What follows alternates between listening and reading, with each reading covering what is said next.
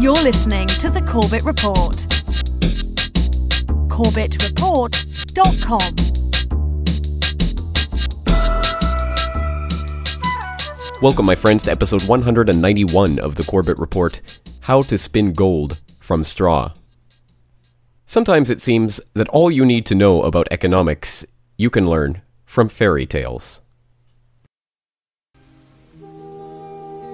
There once lived a miller, much given to boasting about his daughter, a pretty but modest girl called Anna.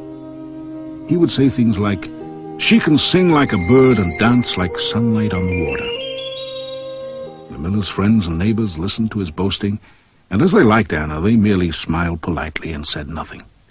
One day, however, unnoticed by the miller, a stranger listened to his stories and heard him say, "Why, my daughter spins so fine she could spin straw into gold." The stranger, who was a messenger from the palace, left hurriedly to report this extraordinary news to the king. Naturally, the king was intrigued and summoned Anna to attend the court. The coach was sent to fetch her, and the miller was prouder than ever to think that his daughter should be so honored. But Anna was sad at leaving home. On arrival at the palace, she was brought before the king. He looked at her sternly and said, "Your father boasts that you can spin straw into gold. Well, tonight you shall spin for me. I have set aside a room full of straw and a spinning wheel, and if by the morning the straw has not changed to gold, you shall surely die. For no one may make a fool of the king." Poor Anna was locked in the room and began to weep, for she knew that her father's boasting had brought her to this fate, and there was nothing that she could do to save herself. Well, we'll leave that particular story there, but as I'm sure my listeners are well aware, that is the tale of Rumpelstiltskin, and Anna does get out of her predicament by finding a magical dwarf who actually can turn the straw into spun gold. And although we don't live in a world of magical dwarves that can turn straw into gold, we do actually live in an economic system where the equivalent of straw can be turned into the equivalent of gold. And it's our task today to find out how that actually is done. But it's important to reflect on that story of Rumpelstiltskin and to really see how the king, although he is king and lord of the realm and all of that, still relies on the people below him to turn that straw into gold. And it's an interesting thought that people can really become masters of a society by somehow convincing them that straw is gold. Well, let's use that as the metaphor for today's main point. And it's a point that's actually so simple, so basic, that when I explain it in just regular layman's terms, you will not even think that there's any trick to it. But it really is such a simple, such a basic trick that it can be used to such devastating effect. And as we're going to see today, has been used time and time again. And ultimately, the secret, the magical secret behind this turning of straw into gold is nothing other than to convince the king, or whoever it may be, that straw is as valuable as gold. And how can you possibly do that? Well, all of this can be answered by taking a look at a very simple, very fundamental concept from the realm of economics. And that concept is that scarcity equals value. And to put it in a very simplistic term, the economic definition of scarcity is really about the same as price or value. To say that something is scarce in a strictly economic sense is simply to say that it has value in an open market. If someone is willing to pay anything for a product, even a penny, then we can say that product is scarce. And basically that means it's in demand and it's not infinite. It's not infinitely and freely available. Therefore, people are willing to pay something for it. And that's basically what scarcity amounts to. But, of course, that concept can be used to manipulate the price of objects that otherwise are not really so valuable. For example, straw is not something that anyone would pay a great deal of money for, but gold, of course, is much more scarce and therefore much more valuable. Now, there's many other things that go into the concept of value, but scarcity is one of them. And if we can manipulate that variable, well, we can manipulate a lot of things. So how do we go about manipulating that variable? Well, let's take a look at a very interesting article that came through the AP in November of 2010. And it's about a very, very, very mundane, everyday subject. And again, one that one would not think is a key to understanding the economic reality of our times. But I would argue that's a failure of imagination. So let's take a look at this article from November 26th, 2010 from the Associated Press. McRibs and the art of artificial scarcity. Quote, Bradley Chong had a McRib for lunch on November 13th. He had another the next day, and the next day, and the next. In fact, he claims to have eaten a McRib practically every day since McDonald's brought back their sauce-laden processed pork patty earlier this month. Chong knows his access to the McRib won't last forever. On December 5th, it will disappear from the McDonald's near his home in Honolulu and from every McDonald's in America. When will it return? No telling. Is a McRib shortage to blame? No. McDonald's sells the sandwich year-round in Germany. But despite fans clamoring for it in the United States, McDonald's spokeswoman Ashley Yingling explains that it's always been a promotional menu item, available for just a few weeks at a time. Welcome to Artificial Scarcity, Consumer Edition. The tactic is used so often in American marketing that you might expect consumers to be immune to it. The Gap sells limited edition jeans. Thomas Kincaid is big on limited edition prints. And in recent months, Frito-Lay has been offering cheesy enchilada Cheetos with the words, limited time only, printed on the bag. Could that availability be limited by anything other than their desire to grab our attention?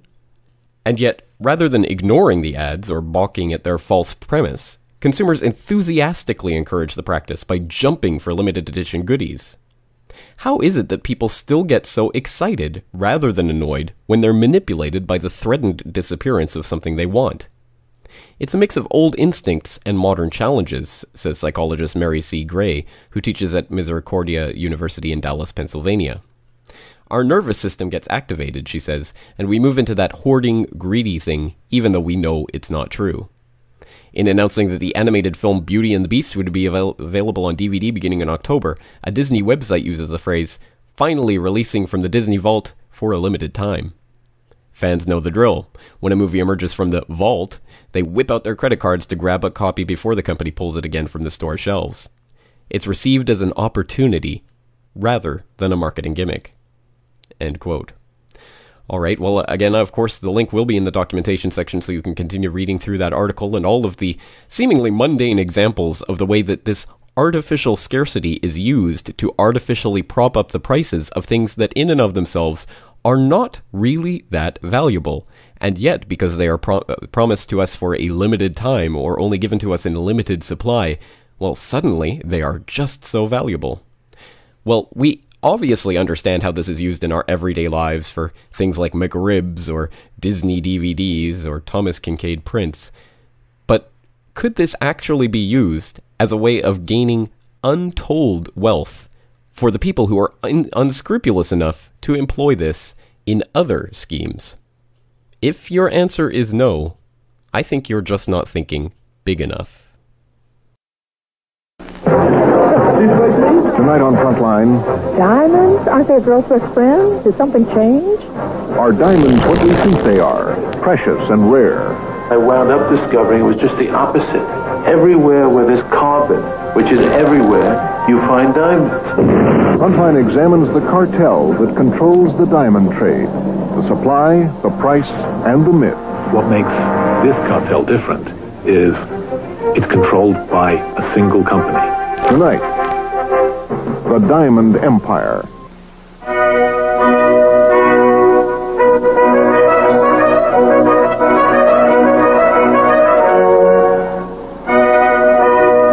In the spring of 1992, more than 100 wealthy benefactors from around the world were invited to the Hotel Pierre in New York City to a fundraiser for AIDS research. Elizabeth Taylor, the high priestess of the mystique of diamonds, had invited them personally to an auction of fine jewelry that raised more than $500,000. The evening itself was a glittering tribute to the allure of diamonds. I'm wearing the diamonds because my sweetheart has given them to me, and it means love, and it means forever. Diamonds? Aren't they a girl's best friend? Did something change? Diamonds? Diamonds! You're a woman's best friend. But what we think about diamonds is in fact a myth. At the center of that myth is an illusion that diamonds are valuable because they are rare. When writer Edward Epstein set out to investigate the diamond trade, he discovered that diamonds aren't rare at all.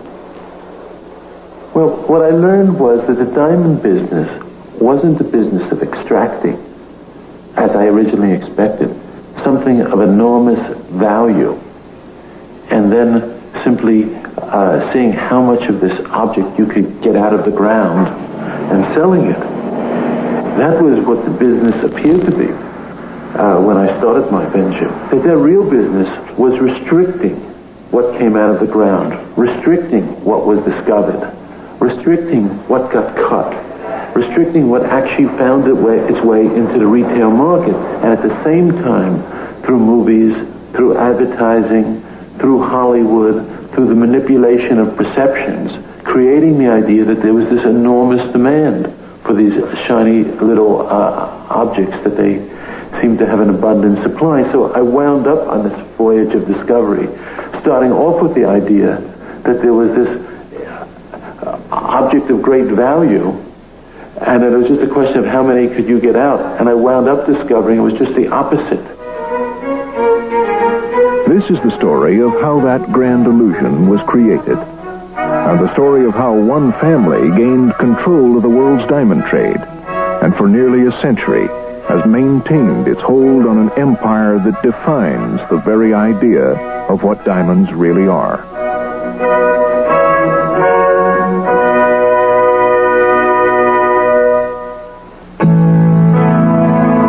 De Beers is very proud to continue the Diamond Decade by presenting its program for 1992. Most of the world's rough gem diamonds come through organizations run by the South African company De Beers, known in the United States by its famous advertising slogan, "A diamond is forever."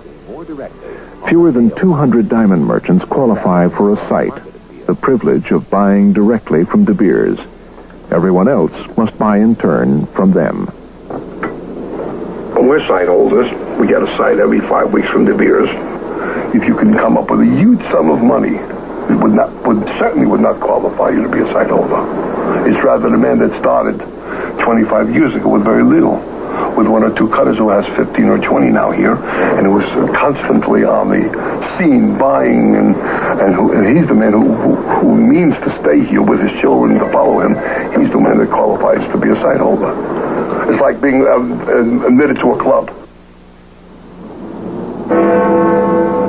The headquarters of that club is London. Because it is a virtual monopoly, De Beers cannot operate legally in the United States. All site holders must travel here to buy their rough gems, to a building known only as 17 Charterhouse Street. This is a fortress where 80% of the world's gem diamonds are sorted, graded, and sold.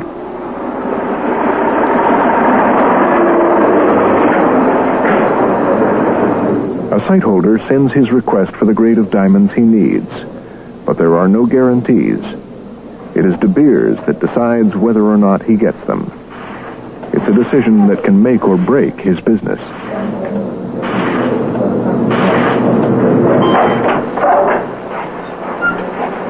Good afternoon, gentlemen. Good afternoon. This is your site for October. Mm-hmm. In this shoebox is basically the diamonds that they're going to cut that month. And in this mixture of diamonds, there are large diamonds, there are small diamonds, there are colored diamonds. There's what De Beers wants to be on the market. So they distribute to the cutters what is in short supply and withhold from the cutters what is in abundance. So they control the market through this. And there are all sorts of hidden signals in this box. Like if suddenly the site holder, as the person's called, gets many diamonds worth hundreds of thousands of dollars, he'll know he did a special favor, and he's being rewarded for that favor. On the other hand, if he finds he's been given a large number of uneconomical diamonds to cut, he'll realize he's fallen out of favor. De Beers had dominated the market in African diamonds for 100 years. Their philosophy was simple: control diamond supply and you control prices. We have an idea that diamonds are rare, but they're not. What created the value in diamonds is withholding the supply, making sure that the supply is regulated and there's never a flood of diamonds on the market. That's one thing that De Beers did right from the beginning. With supply under their control, De Beers, under the inspired leadership of their chairman Ernest Oppenheimer, launched a brilliant ad campaign in 1948, designed to increase demand. His genius was in coming up with the advertising campaign that made a diamond synonymous with human love, and in particular, the rite of marriage and engagement. Because he rightly concluded that he could get people to pay quite a bit to buy a diamond in order to pledge their love. Well, that is an excerpt, as I'm sure many of my listeners will be aware, from the excellent Peace Revolution podcast by Richard Andrew Grove, and that is from episode 27 of that podcast, Diamonds, the Jewel of Denial/Outgrowing Stockholm Syndrome.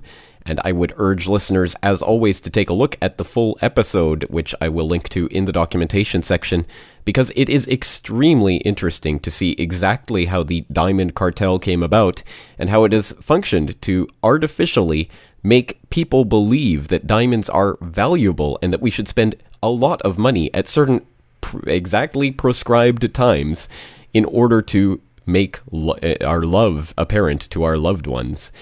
And a ridiculous idea on so many levels, and yet it has functioned to make very few people very, very rich for a very long time. And this is not by any means a trivial thing. It's a very real sense in which something that is relatively not that valuable has been spun into a type of gold and has made people very real amounts of money. So it's important to see how that's been accomplished, and again, that's why I would urge you to go and listen to that entire podcast episode, which includes the rest of that Frontline documentary, including lots of other clips and pieces of information that helps you put into perspective the De Beers diamond cartel and how it has functioned. But I think from that example, we can extract a few key pieces of information to see exactly how this entire scheme is run. And basically it amounts to monopolizing or taking over the production of some item and controlling its availability, and then forming a cartel or even a monopoly, if you can get one, around the distribution of that item. And by doing so, you can convince the public that something is scarce and therefore valuable, and with a nice marketing campaign wrapped up in all of those propagandistic techniques perfected by people like Edward Bernays over 100 years ago now, well, you can basically make people like lemmings go out and buy your item on certain prescribed dates or at certain points in their lives, and they will spend, well, however much you tell them to spend. If the rule of thumb is 3 months' salary, then people will spend 3 months' salary buying your item because they've been told it's the way to show that they love someone. And again, it's ridiculous, and yet it has worked, and it's always relies on what Richard Andrew Grove has started referring to as the occulting of information, hiding information from the public. In this case, the key information that diamonds are in fact not scarce at all. They are semi-precious stones and thus really do not deserve to be such items of such value and priced so highly. And if people actually knew that and really internalized it, they would not be buying diamond rings and diamond necklaces and diamond jewelry because it is not worth it. But again, people can be misled by simply saying that something is scarce and creating that idea in their mind. And by no means are diamonds the only case in which this has been done, although that's obviously one key example and served to make Cecil Rhodes very rich. And of course, Cecil Rhodes was the man behind setting up the Rhodes Will, which not only established the Rhodes Scholarship, but also the round tables, which were then described by Carroll Quigley in Tragedy and Hope and the Anglo-American establishment, and we all know what that involves and all of the various circles upon circles that entails and the way that our society is directed. So again, it's not a trivial thing at all to point out the diamond cartel and how that's functioned. But as I say, this has been used many, many times and continues to be used in things large and small, even down to the level of the McRib. So let's take a look at some other examples and ways that artificial scarcity has been used to prop up the prices of things that are not valuable. And let's start with a very small and, again, very daily example that I'm sure all of us will recognize. And coming up, the unmasking of bottled waters. Consumers react to word that many of their pricey favourites come straight from the tap. US have access to some of the cleanest tap water in the world. Nevertheless, many people have come to depend on bottled water, so much so it's become a multi-billion-dollar industry. Sure, it's convenient, but many also believe they're paying for water from naturally pure sources. As Rob Marciano reports, that's often not the case. Don't let that scenic logo fool you. This water is not bottled from a mountain stream. Now PepsiCo plans to spell it out for consumers, adding the words public water source to the label of its Aquafina brand. And in case you didn't know, Aquafina is actually just purified tap water. That would make me never want to buy Aquafina again, knowing that it was bottled public water. Yeah, like no, just that's tap water just in a not bottle. cool. That's what am I paying for? Wow. How does that make you feel? Like I've been bamboozled and hoodwinked all this time. In a statement on Friday, PepsiCo said, quote, if this helps clarify the fact that water originates from public sources, then it's a reasonable thing to do. Coca-Cola's Dasani does the same thing, purifies and bottles public drinking water. One environmental group found at least 25% of bottled water is actually just tap water. Sometimes purified, sometimes not. We are now exposing an underbelly truth. That is, a big percentage of bottled water in this country is tap water. San Francisco's mayor banned city workers from buying bottled water, citing environmental concerns and saving the city $500,000 a year. And let's face it, it's expensive. Brands like Fiji can cost $8 a bottle or more at high-end hotels.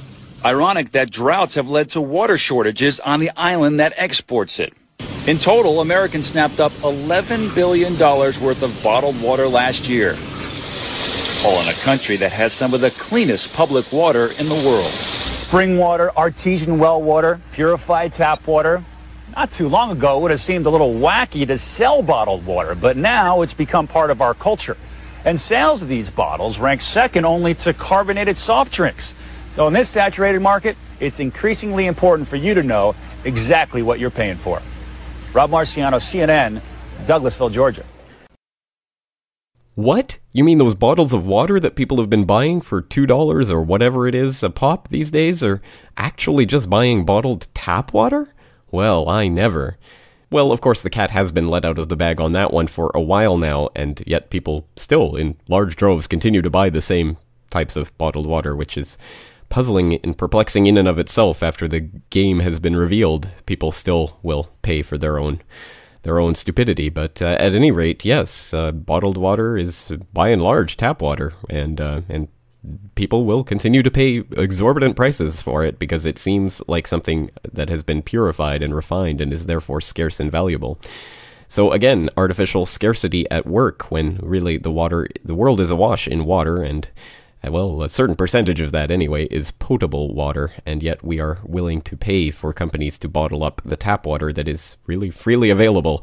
And if you're lucky enough to live in a municipality without fluoridated water, well, then you don't really, well, I wouldn't go about saying that tap water is in and of itself unproblematic, but at any rate, it is certainly not scarce. So there's that, but there are, again, many other ways in which this has functioned and continues to function to prop up the perceived value of things which are either valueless or, in some cases, even detrimental to our health. And for that example, let's turn to our old friends at the Council on Foreign Relations. Good morning, Rory Lantzman. I'm a member of the New York State Assembly. We had a 12-hour hearing on H1N1 earlier this week, and much of it focused on the mandatory vaccination that the New York State Department of Health has ordered of almost all healthcare workers in New York State. And I was wondering if you could offer an opinion on whether you think such a policy is effective and sound. I have a very strong opinion, and that is I think that's appropriate. It's an interesting question, though. Would you be against mandating? Well, I think this is very interesting because, I mean, especially for the healthcare worker example, I mean, there are many, many good reasons why healthcare workers should be considered immunization for their own safety, but also to protect and first do no harm to the patients that they are treating. Having said that, does it work to mandate? I think what would work better would be to say that there was a shortage and people tend to line up more for something that's in demand. We saw that there was one season where really people lined up all night to get a flu shot, and I mean. Well, there is a shortage, so. No, actually, because we thought we were going to need 2 doses per every adult, and it turns out we only need 1 dose. So actually, we have twice as many doses and enough for the whole population at this point. Trista Albert was hoping to get a flu shot today. Yeah, it was too much. With 2 little ones, I can't wait in line for hours, and I think it's worse to stay out in the cold. Albert saw the crowds, turned around, and left. Calgary's H1N1 vaccination clinics opened for the first time this morning at 8:30, with long lineups at all 4 sites. And there's 4 places for 1 million people in Calgary to get an immunization shot. Surely we could do better than that for 1 million people, 1 in each quadrant. Being this is such a dangerous flu, I would say definitely they should have had many more clinics. A city of 1 million people and there's only 4 clinics. I'd like to know what Brainiac decided on that. Health officials are recommending high-risk groups, including pregnant women, the elderly, and those with flu-related complications, get the free vaccine. Dr. Judy McDonald says the mass clinics are the most efficient way to immunize Calgarians. We have a limited workforce. The best way to achieve vaccinating the whole population is to concentrate our resources. If we start just having a few nurses here and there, it does make it very much less efficient. And we do want to make it as accessible as we can. This is too early for her. William McIntyre and his family showed up 4 hours before the clinic opened to avoid standing in line. I was here at 4:30 as number 1. That's my car right there, so I got the best parking spot at the clinic, and I want to get the kids vaccinated. And all I know is I'm not sure if you had a chance to talk to anybody who's actually had the H1N1, but a friend of mine actually had it, and it's just absolutely like hell. It's just the worst thing you possibly catch. I am very concerned because I heard that if a woman that is pregnant catches the viruses can die. Health officials are asking for patience, adding they expect wait times to reduce once the initial rush is vaccinated this week.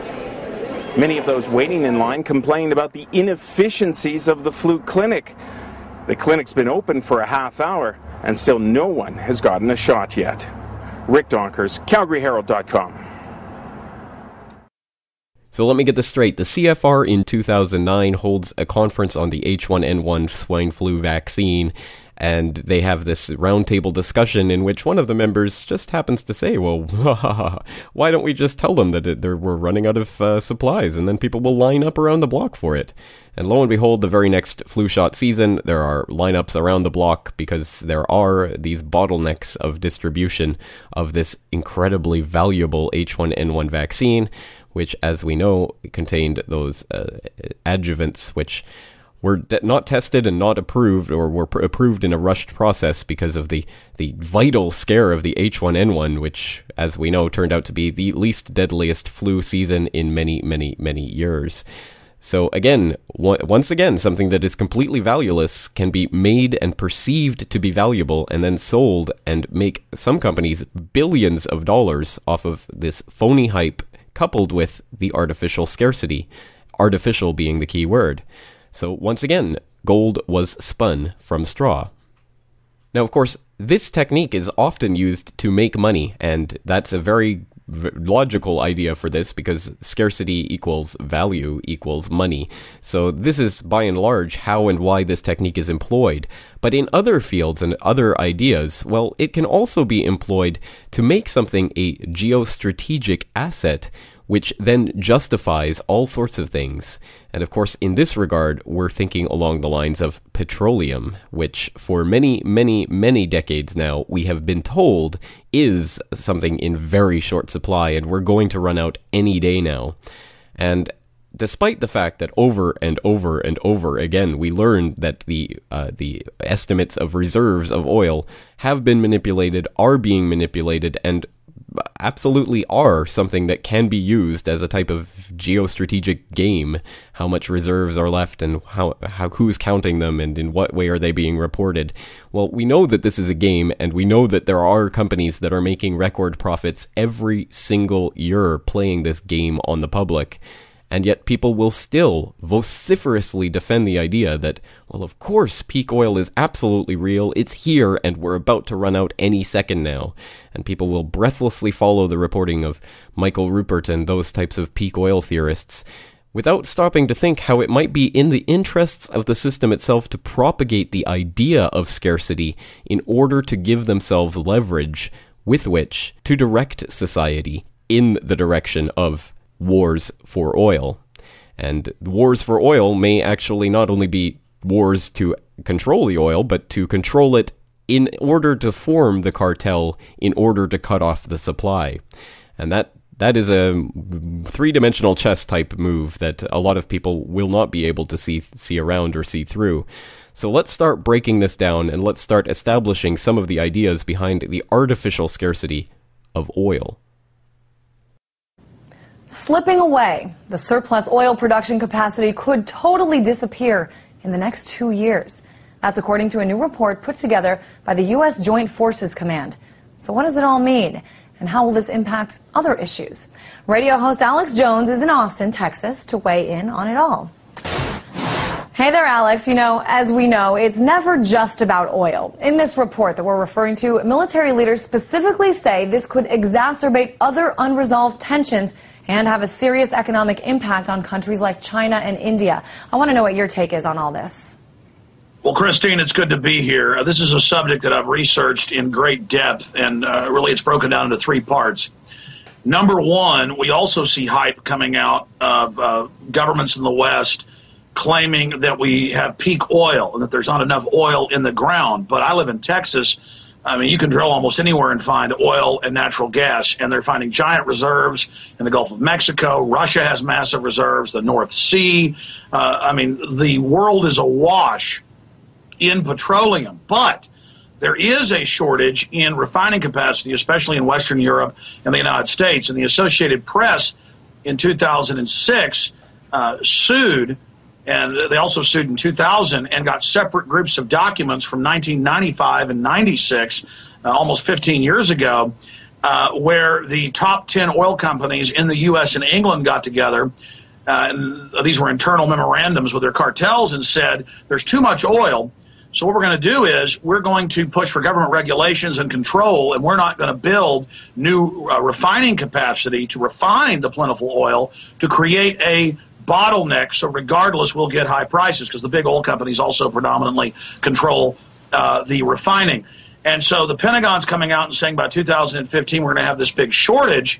That's really just propaganda and a pretext to invade more nations and an excuse to do that. But also last week, Bilderberg sleuth Jim Tucker, whose predictions have never been wrong, from inside Bilderberg, his sources said that they were planning to run it up to over $100 a barrel in the next year, and they were going to make claims that they didn't have refining capacity and then oil was running out. And then a week later, we see that in the London Guardian. We see the Pentagon coming out and pushing this propaganda. This is propaganda. It's just that with the Anglo-American oil concerns, Dutch Royal Shell, of course, British Petroleum, ExxonMobil, and others, they have a cartel. They've been caught for more than 50 years fixing prices together. And the reason they invade Iraq and other nations and Afghanistan to control the pipelines isn't just to control the oil out of the ground itself, but to control who's able to get that oil, to cut it off from China and others. So it's about the control of oil, not just the sale of oil. This is the larger geopolitical strategy that's taking place here. I was going to your point, I was going to mention, I mean, it's pretty interesting that this warning is coming from the United States military. 2 years is not very long. Why aren't we hearing anything from, for example, the U.S. Department of Energy on this? Well, the Pentagon gets around half of our tax money, and it doesn't defend America. It defends the private offshore banks that have captured this country. And so basically, they're always a mouthpiece for propaganda. I mean, the last decade, they've been one of the biggest groups promoting man-made global warming, along with NASA. And the head climatologist at NASA and many Pentagon officials say they want a post-industrial world to be able to control the population. And so when the Pentagon says something, that's basically the offshore banks saying it. They don't work for the American people.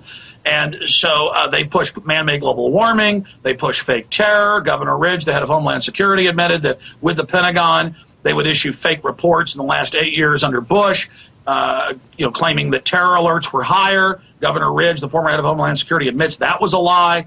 This is all just part of fear-mongering, so that when people are paying $6, $7, $8 a gallon for gas and oil's over $100 a barrel, that in people's minds the implanted lie will be there that it's some type of real scarcity. But really it's like De Beers and the Oppenheimer fortune with the diamond monopoly. Diamonds are semi-precious, but they're only found in a few areas geographically in South America, Africa, and a few other areas around the world. And so they artificially come in with government regulations, with government that they pay off, and they brag about this, to not allow diamonds mined by other interests to be brought to market. So diamonds are one of the most expensive gems out there when they're basically almost worthless. So just very briefly, Alex, one final question. You think that you people in the United States, just average people, don't have to worry about this report that says that they could run out of oil? Oh, no. They do have to worry. We're not running out of oil, but we haven't built a new refinery in over 25 years because the government and the oil companies won't allow it. So they've created an artificial scarcity. Just like with diamonds and many other things, they're creating artificial scarcity with water now. And so they're going to lie and say that we can't get you more oil and just basically rob people. So, no, we do have to worry. Oil prices are already exploding. All right, Alex Jones, as always, good to talk to you. Thank you. All right, I know that there will be many people who disagree strongly with the idea that we might actually have an overabundance of oil, and there are many people who will always dispute all of the basic premises of such an argument. But we have had that discussion before on the Corbett Report, and we've talked about the different sources of oil, abiotic oil. We've talked about the ways in which oil reserves have been suppressed. We've listened to Lindsey Williams describing what's available on the North Slopes of Alaska that are not being tapped into on purpose, are being hidden and covered up. And of course there are always the other sources and other exotic ways of getting oil, and the long and short of it is not to re-engage in that discussion, but to merely ask the question of, does the oil situation fall into the realm of the artificial scarcity? Well, is there a cartel that has monopolized control of access to the product, and do they have a bottleneck through which they can monopolize or cartelize the distribution of that product? And obviously the question is a resounding yes, and has been for a long time. Of course, we have the Seven Sisters that have functioned in America, and of course that was the root of the Rockefeller fortune. And we all know what the Rockefellers were always about, and it was not about giving charity and freedom and helping everyone in the world, despite what their invention of the PR industry has led people to believe. Or we have OPEC, of course, which has commanded oil prices up and down at their will for a long time. So we have all of the elements in place for exactly that type of manipulation, and the idea that if we can convince people that something is scarce, we can actually drive prices up. So one indication of the fact that perhaps we're not really running out of oil in the way that it's being hyped in some elements of the media and by certain corners of the debate, we can look at something like this story, which came out in April of this year. Saudis cut oil output, claim market is oversupplied. And for some context on that, you might go back to February, at the beginning of the Libyan conflict, when it was revealed, oh, by the way, Libyan production has been cut in half. So despite that, and despite all of the disruptions and things that are going on in the Middle East and in the Arab uprisings, we still had Saudi Arabia arguing even back in April that there was actually too much of a supply. And we'll just read the first few paragraphs from this Reuters article. Quote, Saudi Arabia's oil minister Ali Al-Naimi said on Sunday the world oil market was oversupplied and that the world's top oil exporter had already reduced production due to weak demand. Consumers have urged OPEC to quickly add supply to quell the rally that was taking oil to its highest level in 2.5 years amid unrest in North Africa and the Middle East. The market is overbalanced. Our production in February was 9.125 million barrels per day. In March, it was 8.292 million barrels per day. In April, we don't know yet, probably a little higher than March. The reason I give you these numbers is to show you that the market is oversupplied. Two Saudi-based industry sources told Reuters last week the kingdom had cut production by 500,000 barrels per day in response to weak demand, end quote. Well, okay, so there is that debate, and in June, of course, Saudi was actually arguing with OPEC to try to increase production and to cut prices once again. But the point is simply that the oil industry is one that has been monopolized and cartelized in such a way that there are very few people who can, with the flip of a switch, either create supply or turn it off, and thus create scarcity.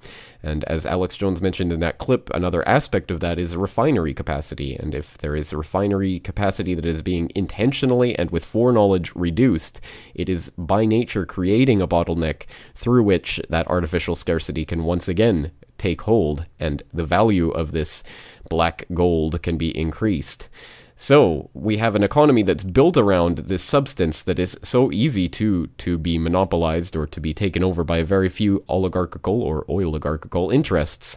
And in that way, unfortunately, our economy has been directed for decades by very few people who often have links to this oil cartel. And it's absolutely no contingent thing that the Bush family has been tied in with the oil interests for so long and has risen to such prominence in the past few decades. I suppose there are many other ways in which we can examine how this technique is applied, but I trust that the general point has been made that by taking hold of a substance and controlling the way that it's distributed, we can make something appear valuable that in reality is actually not that valuable. And it's a very simple technique, it's a very basic concept. I don't think one needs really degrees in economics or anything to understand it, and yet it's one that has functioned and served the elitist interests well for a long, long time. So it's one that it would behoove us to be aware of, because like any magic trick, it doesn't work if we can see through it. And if we can get past the perception of scarcity and come to the realization that the things that we're being told are valuable and scarce are really not that valuable and scarce, then they will go down in value. And we will not be tricked if we can be at least better informed about these issues. Well, that's all for today. It's a lot of information to take in, but I hope that this will at least begin you along the path of starting to think about how this technique is used, and hopefully providing you with a guard so that you will not be suckered in the next time you are told something is of limited edition and therefore valuable.